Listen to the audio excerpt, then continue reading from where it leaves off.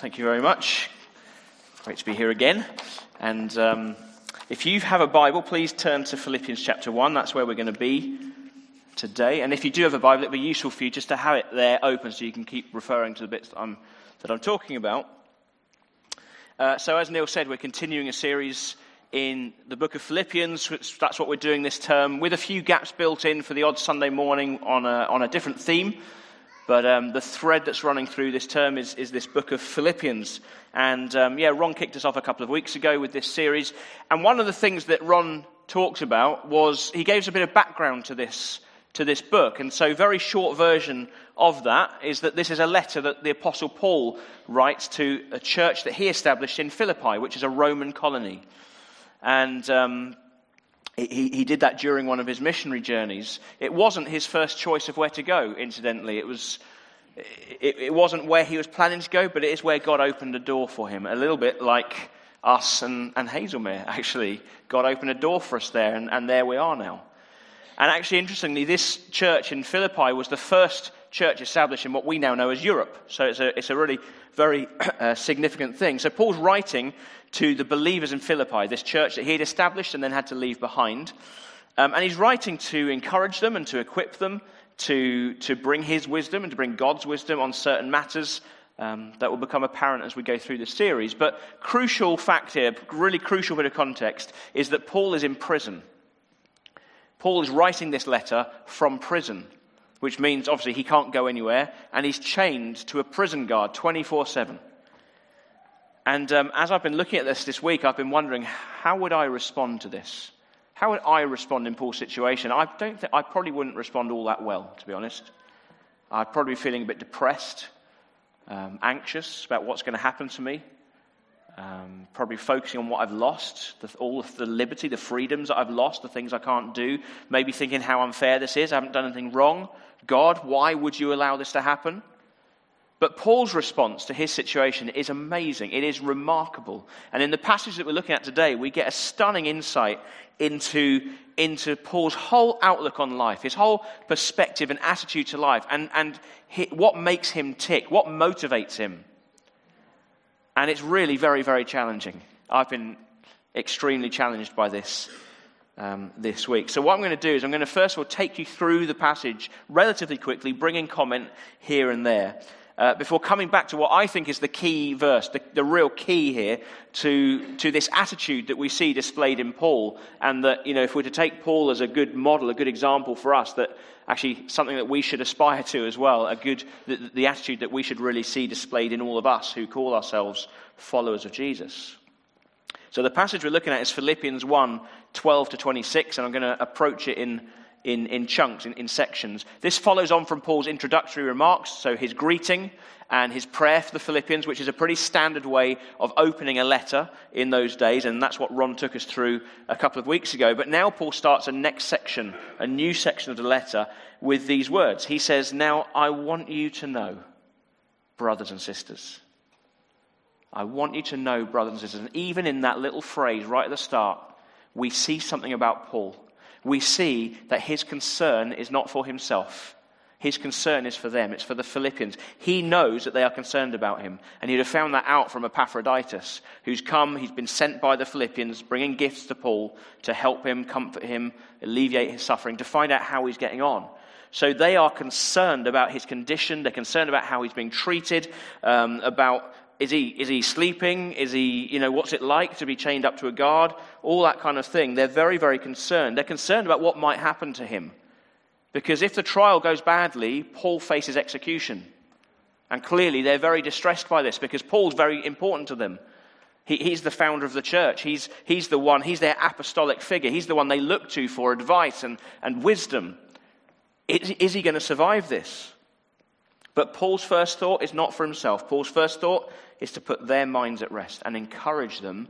But actually what Paul chooses to encourage them with is probably a bit unexpected. So as they're sitting there listening to this letter being read out, the letter would have come back with Epaphroditus and it would have been read out to the church. And as they're sitting listening and they hear this phrase, "Now I want you to know, brothers and sisters," they're probably expecting to hear Paul now describe his condition.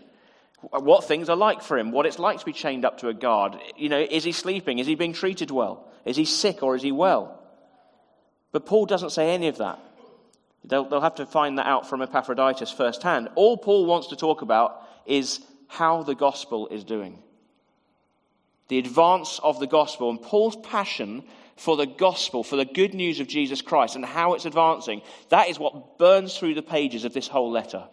It just leaps off the page at you, Paul's passion for the advance of the gospel. So he says, now I want you to know, brothers and sisters, that what has happened to me has actually served to advance the gospel. As a result, it has become clear throughout the whole palace guard and to everyone else that I am in chains for Christ. These are not circumstances that Paul has chosen. This is not where he wants to be. You could say his career, he has a profession of tent making, but his career is really going around preaching the gospel, planting churches, and he does it very, very successfully. He's very good at it. He has the ability to go into any kind of city context, debate with people, gather enough converts and followers to leave a church behind. It's remarkable. And he's been stopped in his tracks. He's been stopped from doing that. And so it would be very easy for him to question God. Why have you allowed this to happen? And whenever we see suffering and injustice in the world, that's a big problem for most people. That's something that causes a lot of people to question God. But when you see it happen to somebody like Paul, you can kind of think, this guy's given everything for the gospel. He's given everything to serve God. He's planting churches, and why is this happening? Why, God? What are you doing? Be a very natural question to ask. Don't you realize that he's doing this for you and he's being very successful? Why would you stop that happening? But Paul never goes down that route. He never even entertains that thought of questioning God in that way, because he's placed his life completely in God's hands. He's placed his circumstances completely in God's hands, under the authority of God. And he is convinced that God is using this for good. And it was Paul himself who wrote the book of Romans, and that includes Romans 8:28, which says it is for the good. God will work all things for the good of those who love him and who are called according to his purpose. And he here demonstrates that he lives this. He believes this and he lives it out. He's saying this is good. The circumstances aren't good, but this is good because the gospel is advancing. These palace guards, they are now spending their days chained up to the most persuasive evangelist in the world. How else are they going to hear about Jesus? How else is the gospel going to advance in that place? That's how Paul sees it. He sees this as an unexpected opportunity for the advancement of the gospel. And that is the lens through which Paul sees everything in life. Is the gospel advancing? Doesn't matter what I'm going through. Doesn't matter what my circumstances are. Is the gospel advancing? Are people hearing the good news? Are people getting saved? That is everything for Paul. And I could easily stop there, and I think that is a massive challenge for us. I'm not going to stop there. You'll be very happy to know, because I've got lots more to say. But it's challenging. This is challenging stuff. Now, there will be one member of the Philippian congregation in that church who will be sitting there listening to this letter being read out, smiling to himself, because he's experienced this of Paul firsthand. The Philippian jailer, who we read about in Acts 16, and Ron spoke about him a couple of weeks ago. When Paul and Silas were in prison in Philippi, Paul spends a bit of time in prison, you understand. When they're in prison in Philippi, and they refuse the opportunity to escape when an earthquake comes and it shakes the cell doors open. They could have got out of there. They could have looked to their own interests and got out of there, but they were so concerned about this man, this Philippian jailer. They see he's about to kill himself because he thinks everyone's gone, and they say, well, stop, we're still here. They choose to remain in captivity. They choose to remain in prison out of concern for this man. And that act of selflessness and generosity and kindness results in him and his whole family being saved. Not only is he saved from physical death, he's saved from eternal death.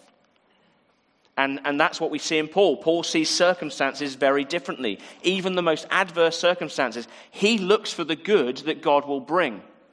He's expecting it. He's waiting for it. He's waiting to see, God, how are you going to use this for the advancement of the gospel? Even these terrible circumstances. So he goes on to say, and because of my chains, most of the brothers and sisters have become confident in the Lord and dare all the more to proclaim the gospel without fear. Paul is setting this example. He's modeling extraordinary courage in the face of adversity. And the effect of this is that it is emboldening the believers to preach the gospel more boldly. You would think that people being put in prison and persecution would make them stop. No, they see Paul, they see his courage, and they're preaching Christ more boldly. And let's just understand what that means in their context. To preach Christ, it's not simply inviting people to receive him into their hearts. It is dangerous. It's dangerous because you are publicly announcing that Christ, not Caesar, is Lord. That's a dangerous thing to do in that context. And they were getting persecuted for it. But they're preaching all the more boldly because they see Paul. Look at how Paul is responding. And it inspires them. So again, Paul sees the gospel through this circumstance. Actually, the gospel is advancing through others. He goes on in verse 15. He says, it is true that some preach Christ out of envy and rivalry. So Paul does have enemies, people who don't like him, probably people who are jealous of him and are using, taking advantage of his absence to make a name for themselves. That's probably what this means. And so their motives for preaching are not great. But again, it just doesn't seem to bother Paul. Again, I think, how would I respond to that? I'd probably be thinking, how am I going to deal with these people when I get out of here? But Paul doesn't go down that route. He says, it is true that some preach Christ out of envy and rivalry, but others out of goodwill. The latter do so out of love, knowing that I am put here for the defense of the gospel. The former preach Christ out of selfish ambition, not sincerely, supposing they can stir up trouble for me while I'm in chains. And the Philippians are listening to this and they're probably thinking, Paul's going to tell us what he's going to do about this, how he's going to deal with this. But he says, but what does it matter? What? But what does it matter? The important thing is that in every way, whether from false motives or true, Christ is preached. And because of this, I rejoice. Gospel is advancing. Paul doesn't particularly care how, as long as it's a true gospel being preached. If they were preaching a false gospel, he would have lots to say about that. But he doesn't care about the motives. He doesn't care. As long as Christ is being preached, that's good enough for me. He goes on to say, yes, and I will continue to rejoice. For I know that through your prayers and God's provision of the Spirit of Jesus Christ, that what has happened to me will turn out for my deliverance. And there's such a lot in that particular verse. But to put it very simply, one, Paul is very grateful for the prayers of the Philippians. He values their prayers, and he's telling them, listen, your prayers, they really do make a difference. They genuinely make a difference to me. And that's a good lesson for us, that our prayers are never in vain. It's powerful. Prayer is powerful. Prayer is effective. We don't always see the effects of it, but it is powerful. It is effective, and we must never give up praying, particularly for those who are going through hardship. That's why, as Neil said, these encounter evenings, so important that we gather together with the purpose of, together as God's people, we are going to pray into the things that God gives us to pray about, the things that are going on here in our town and the places we're involved in overseas. We're going to gather and we're going to pray because prayer makes a real difference. Not only to situations, but in our own hearts as well. So Paul values their prayers. And then when he talks about being delivered, his deliverance, what he's saying here, he's not talking about deliverance in terms of being set free from prison. He's talking about how what he's going through right now is refining him. He's talking about his ultimate deliverance, his ultimate eternal salvation. And that's a massive theme in itself. But again, it tells us so much about Paul and how he goes through hardship and suffering, and even how he thrives in it. And by the way, he's not making a virtue out of suffering here. There's nothing inherently moral or good about suffering. Because it's not automatic that going through suffering will refine you in the way that Paul is talking about here. Because suffering can make us cold-hearted. It can make us bitter. It can cause us to turn away from God, depending on how we respond to it. But when you have a perspective like Paul's, that God will work all things for good, that God will do good in me through this, when you have a perspective like that, then even in the midst of pain, in the midst of suffering, it is possible to know joy. And not just a kind of keep your chin up, everything's going to be okay kind of way, but a genuine, deep-seated sense of joy and encouragement. And I'm aware that People here will be going through situations that I know nothing about. And you could be saying, yeah, but you don't know what it's like. And you're absolutely right, I don't. But I would say Paul is more qualified than most to comment in this area because of the hardships he went through in his life and how he lives this out. This is challenging. This is very, very challenging stuff. He goes on to say, I eagerly expect and hope that I will in no way be ashamed, but will have sufficient courage so that now, as always, Christ will be exalted in my body. This is Paul's whole aim of life. This is everything about Paul, his whole desire, his whole goal of life, that Christ would be exalted in my body, whether by life or by death. For, and this is the verse we're going to come back to, this is the key thing, for to me to live is Christ, and to die is gain. If I'm to go on living in the body, this will mean fruitful labor for me. Yet what shall I choose?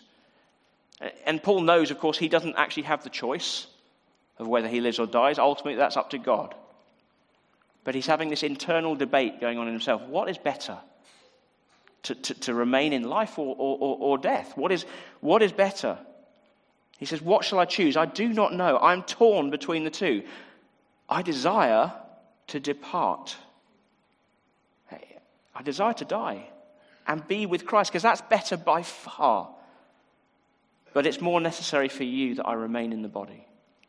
Convinced of this, I know that I will remain, and I will continue with all of you for your progress and joy in the faith, so that through my being with you again, your boasting in Christ Jesus will abound on account of me. So Paul has this internal debate going on. What's better? And he basically concludes that he would love to die, which sounds very strange to us, to our ears, and in our culture where death is something that is postponed for as long as possible. And it's not really talked about. We don't really know how to cope with it. We don't know how to deal with death very well in our culture. But Paul would love to die, because actually that means a greater closeness with Christ. Christ is with him now, but it means that complete union with Christ, being with him for eternity. That's what Paul wants. He sees that is better than anything. It's better by far. But he also knows he has more to do, that God has more for him to do. It's important for the Philippians that he remains alive. He says it's more necessary for you that I remain in the body. And so internally, in this debate, he puts their needs first again. He desires one thing, but actually, I know you need me. And he's not being arrogant there. He's just simply stating the truth. I know you need me. And so I'm happy to serve you. And Paul's life is completely in God's hands. He's happy to be used however and wherever God chooses. And that brings him an amazing freedom. Just this extraordinary freedom that we see here. And one commentator says this: Paul also makes it crystal clear that Christian faithfulness is not an escapist trip out of difficulty or deprivation, as in some forms of so-called health and wealth gospels. But it's a victory won in the very midst of poverty and plenty, suffering and well-being, through the grace which makes us content in any situation and adequate for any challenge. And that is the grace, the freedom, the contentment that we see in Paul here. So that's the whole passage. That's what we're looking at today. But as I said, I want to come back now and focus in on that phrase which comes in the middle in verse 21, where Paul says, for to me to live is Christ. For to me to live is Christ. Jesus is everything to Paul. His whole life revolves around, as we find in the previous verse, in verse 20, his whole life revolves around Christ being exalted. That's what it's all about for Paul. Christ being exalted, Christ being glorified, Christ being magnified. Put simply, Paul's very deepest desire is that whether through his life or through his death, Christ would be seen as great. Christ would be seen as great. And Paul's not interested in exalting himself, which I guess for many of us, if we're honest, is a tendency we have. We want people to view us in a certain way. We want people to think about us in a certain way. We have tendencies to exalt ourselves a little bit. Paul's not interested in that. He's not interested in exalting himself. Actually, he sees that as fundamentally unloving, because that would distract people from the one person in the universe who can love you perfectly and love you for eternity and bring you eternal and perfect joy and happiness. But if Christ is exalted in him, Paul sees people will be drawn to him. People will be drawn to Christ, and it's only in Christ that we can find ultimate satisfaction and fulfillment and joy. John Piper, who's an American preacher who many of you will know, will have heard of, he sums it up like this. He uses this great little phrase to sum it up. He says, God is most glorified in you when you are most satisfied in him. Where do we find our satisfaction? God is most glorified in you when you are most satisfied in him. Paul is saying that Christ will look great in my life because my life is Christ. For me to live is Christ. And he says later on in Philippians 3, I count everything as loss because of the surpassing worth of knowing Christ Jesus my Lord. Everything else in life, everything that's happened to Paul, the people in his life, everything else counted as loss compared to that. Compared to knowing Christ Jesus. So for Paul, Christ is more precious, he's more valuable, he's more satisfying than anything and everything that life on this earth can offer. And actually Paul goes a lot further than that, because as we've read in verse 20, he says he wants Christ to be exalted, whether that's through his life or through his death. And then he says, for to me to live is Christ, but to die is gain. Death for Paul is gain, because it means a greater closeness of being with Christ. You know, if you think of what you lose in death, you lose a lot of things in death. And if you add up all those things that you lose, family, friends, your job, or your dream retirement, or all the earthly pleasures you can possibly think of, if you add all those losses up and you replace them only with death and Christ, and you can say, that is gain. That is gain. Then Christ will be exalted in your dying. He will. I remember speaking to Frank Matthews, who many of you know was the founder of this church here. He died last year. And I remember going to see him. I had the opportunity to go and see him in Shelburne Lodge, just down the road where he was. He wasn't well. And it's probably a couple of months before he died. And you know what? His whole attitude to life, his whole attitude to everything was, I'm ready to go home. I'm ready to go home. And he didn't mean back to his house in Hazelmere. He's ready to be with Jesus. And he's looking forward to that. I just want to be with Jesus now. That was his whole life. And the amazing thing was when I went to see him, that Frank, in his suffering, he prayed for me. Because that's who he was. And it was very, very humbling. It really blew me away. But the point is, Christ was exalted in Frank's life. Christ was exalted in Frank's death. God is most glorified in you when you are most satisfied in him. Christ is glorified in you. Christ is seen as great in you when he is more precious to you than anything that this life can give or anything that death can take away. For to me to live is Christ. That's Paul's definition of life. It's how he defines life. If I have that, if I have him, then I have everything. You can take anything away from me, materially, physically, relationally. You can take anything away from me, but as long as I have Christ, I have everything. I am living. And as I've been thinking about this week, this phrase, for to me to live is Christ, I've been thinking, how would I complete that sentence? For to me to live is what? What would I put in that gap? What would you put in that gap? Let me do a little thought experiment with you. I'm going to read a section out of Mark's Gospel, Mark chapter 2. It's an event that most of you will be very familiar with. And what I'd like to do, as I read this, just try to put yourself in the position of the paralyzed man or his friends. And just think at that point, at the point in the story where I stop, how are you feeling right now? Okay, so just think about it from that point of view. So this is how it goes. A few days later, when Jesus again entered Capernaum, the people heard that he had come home. So many gathered that there was no room left, not even outside the door, and he preached the word to them. Some men came, bringing to him a paralytic, carried by 4 of them. Since they could not get him to Jesus because of the crowd, they made an opening in the roof above Jesus, and after digging through it, they lowered the mat the paralyzed man was lying on. When Jesus saw their faith, he said to the paralytic, "Son, your sins are forgiven." Now, I wonder how you're feeling at that point in the story. Because actually, if you're anything like me and the way that I've read this story before, you might be feeling a little bit disappointed. Because surely it's better to heal him. That's what he's come for. That's what he needs. He needs to walk. Surely, that's what his friends have gone to all the effort for. Why? Now we know that in the story, Jesus does go on to heal him. But at this point of the story, there is no indication that's going to happen. All that's happened is this paralyzed man has been lowered. His friends are so desperate to get him to Jesus because they've seen what Jesus does. And all Jesus has said is, son, your sins are forgiven. Oh. But I wanted you to heal me. Now, if you feel that slight tinge of disappointment at that, like I have in the past, it's because we so easily lose sight of what that means, of what forgiveness of sins really means, and how great that is, greater than anything else that could be given to us. It's because we haven't really grasped the depth of the pit that we were all in because of our sin, and the lengths that God went to reach in and rescue us and lift us out of that pit. It's because we haven't really grasped the fleeting nature, how fleeting this life is compared to eternity. And so we cling on to things of this life, things that are important but are temporary. And we cling on to them so that the ability to walk and to be relieved from suffering becomes more important in our minds than eternity with Jesus in glory.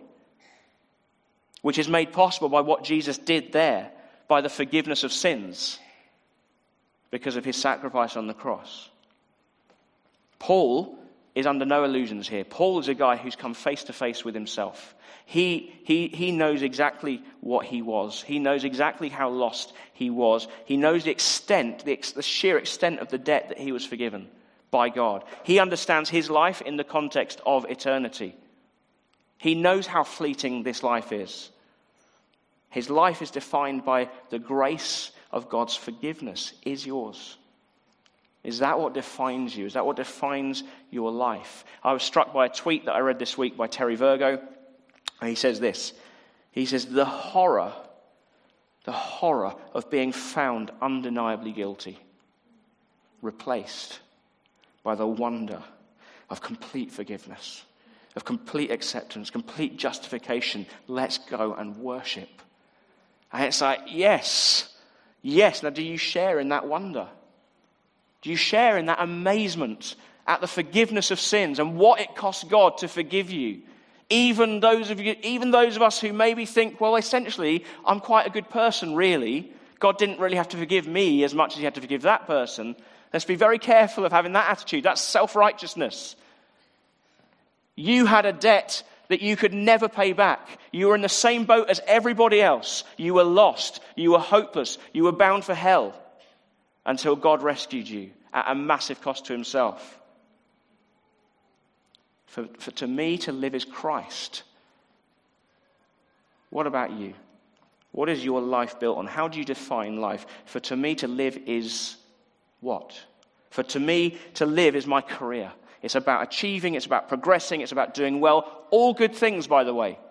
Nothing wrong with that. But if it's your whole life, if that's what your whole life is built on, then when you lose your job, when you don't get a promotion, when you are unable to work, it won't just be a sad event in your life. It will be devastating to you. Your life will collapse. When your career collapses, your life will collapse. You'll have nothing left. Or to me, to live is to have fun. It's about having fun. It's about pleasure. Working is only about earning money to be able to have fun in life, to be able to pursue as many leisure activities and as many experiences of life that I possibly can. Good things. They're good things that are out there for us. But if that's what your whole life is about, if that's what your whole life is geared up to, then when something comes along to block that, your life will fall apart. You'll get depressed. You will lose hope. For me, to live is to be wealthy and to have the comfort, the security that comes with wealth. But what if you lose that wealth? What if something happens, a financial crash? What if you come to the point of realizing, actually, I don't ever seem to be able to be comfortable or secure enough? Or you realize that you can't take any of this with you when you die. Then your life collapses. Because it's built on the wrong thing. To me, to live is to look beautiful and to look youthful. But when you age, your life collapses. Or you end up looking like Barry Manilow or Sharon Osbourne, which is worse. To me, to live is to be a good person. It's to be a good person. It's to be moral. It's to be better than others. In Les Miserables, Javert, he kills himself because he can't cope with the fact that a criminal, Jean Valjean, is better than him. He can't cope with the grace that has been shown to him by Jean Valjean. He can't stand grace because he won't accept it because his life is built on being moral. I'm a moral person. I'm superior. I'm better than others. And he will not change, and so he dies. He loses his life because of it.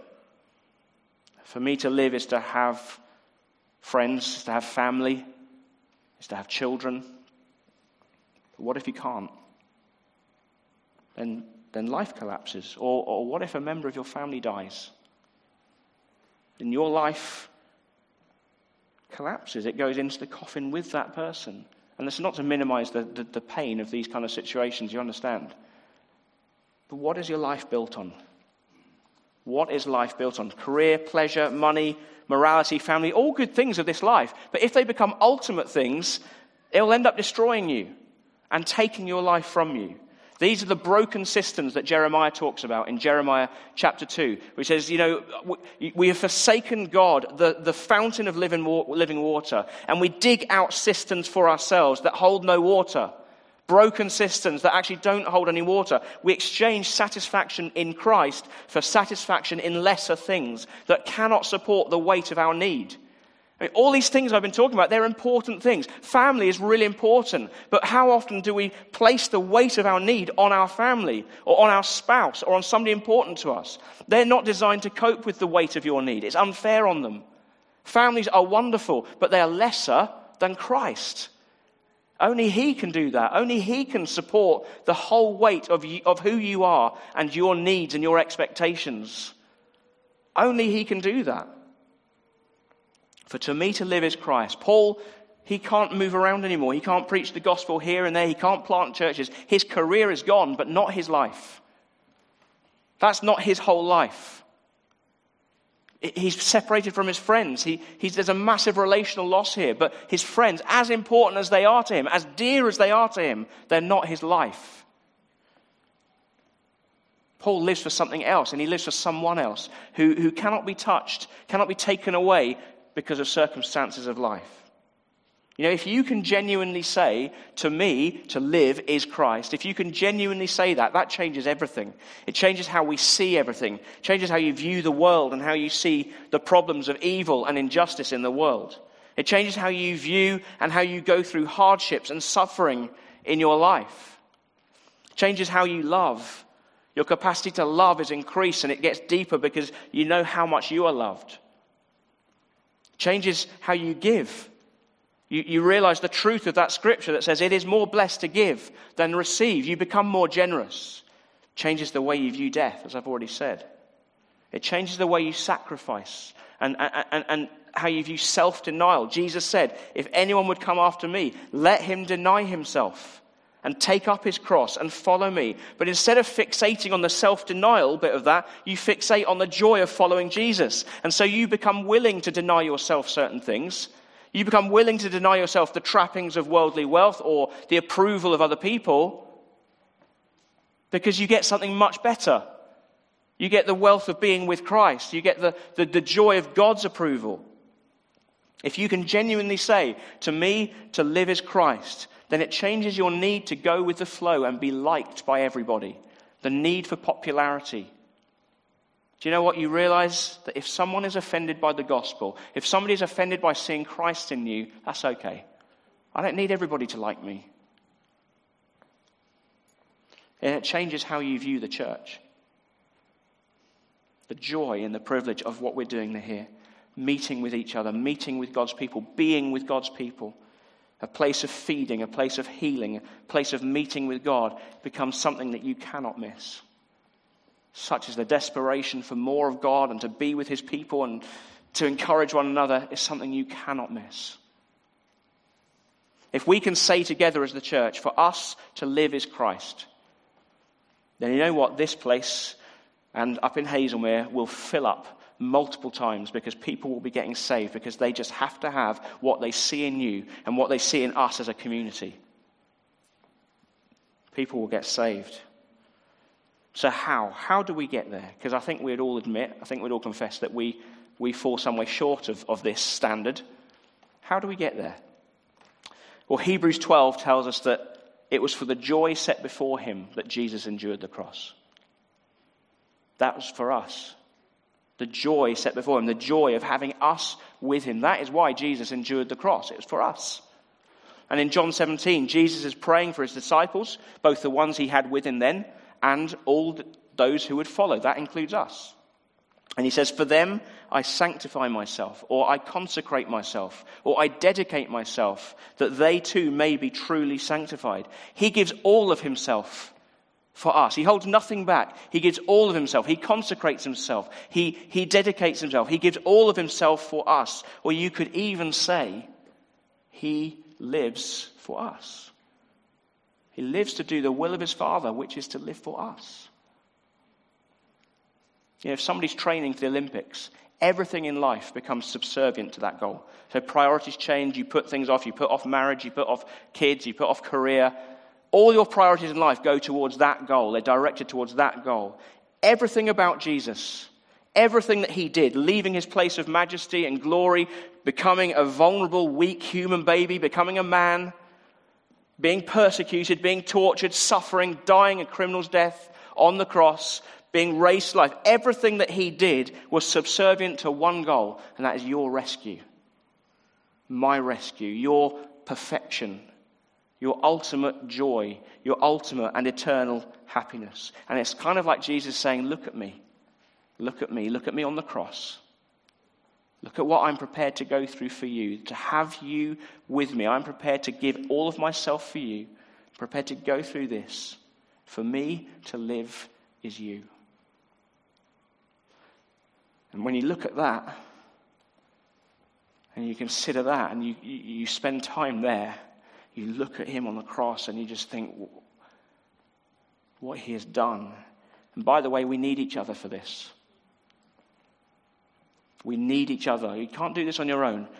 We need to encourage one another. We need to see Christ in one another. As Hebrews 10 says, let us not give up meeting together as some are in the habit of doing, but let us spur one another on. That's why we need each other. We can't do this on our own. We need the help of the Holy Spirit with this. We need his equipping, empowering, strengthening. He points us to Jesus. He's the one who reveals Jesus to us. So we can't do any of this on our own. You can't on your own form a fully rounded picture of what Jesus is really like. We can only do that in community with others and with the Holy Spirit. But when you come to the cross and you consider Jesus on the cross and you ponder it and you realize what he has done and how undeserved that is and how much you receive as a result, that changes you. It has to change you. And you say, Jesus, if for you to live as me, then it is my absolute joy. It is my privilege to say, for me to live as you. You are everything. You are everything. And if for you to live is Christ, then no circumstance can take that life from you, can take that joy from you. I eagerly expect and hope that I will in no way be ashamed, but will have sufficient courage, so that now, as always, Christ will be exalted in my body, whether by life or by death. For to me to live is Christ, and to die is gain. Amen.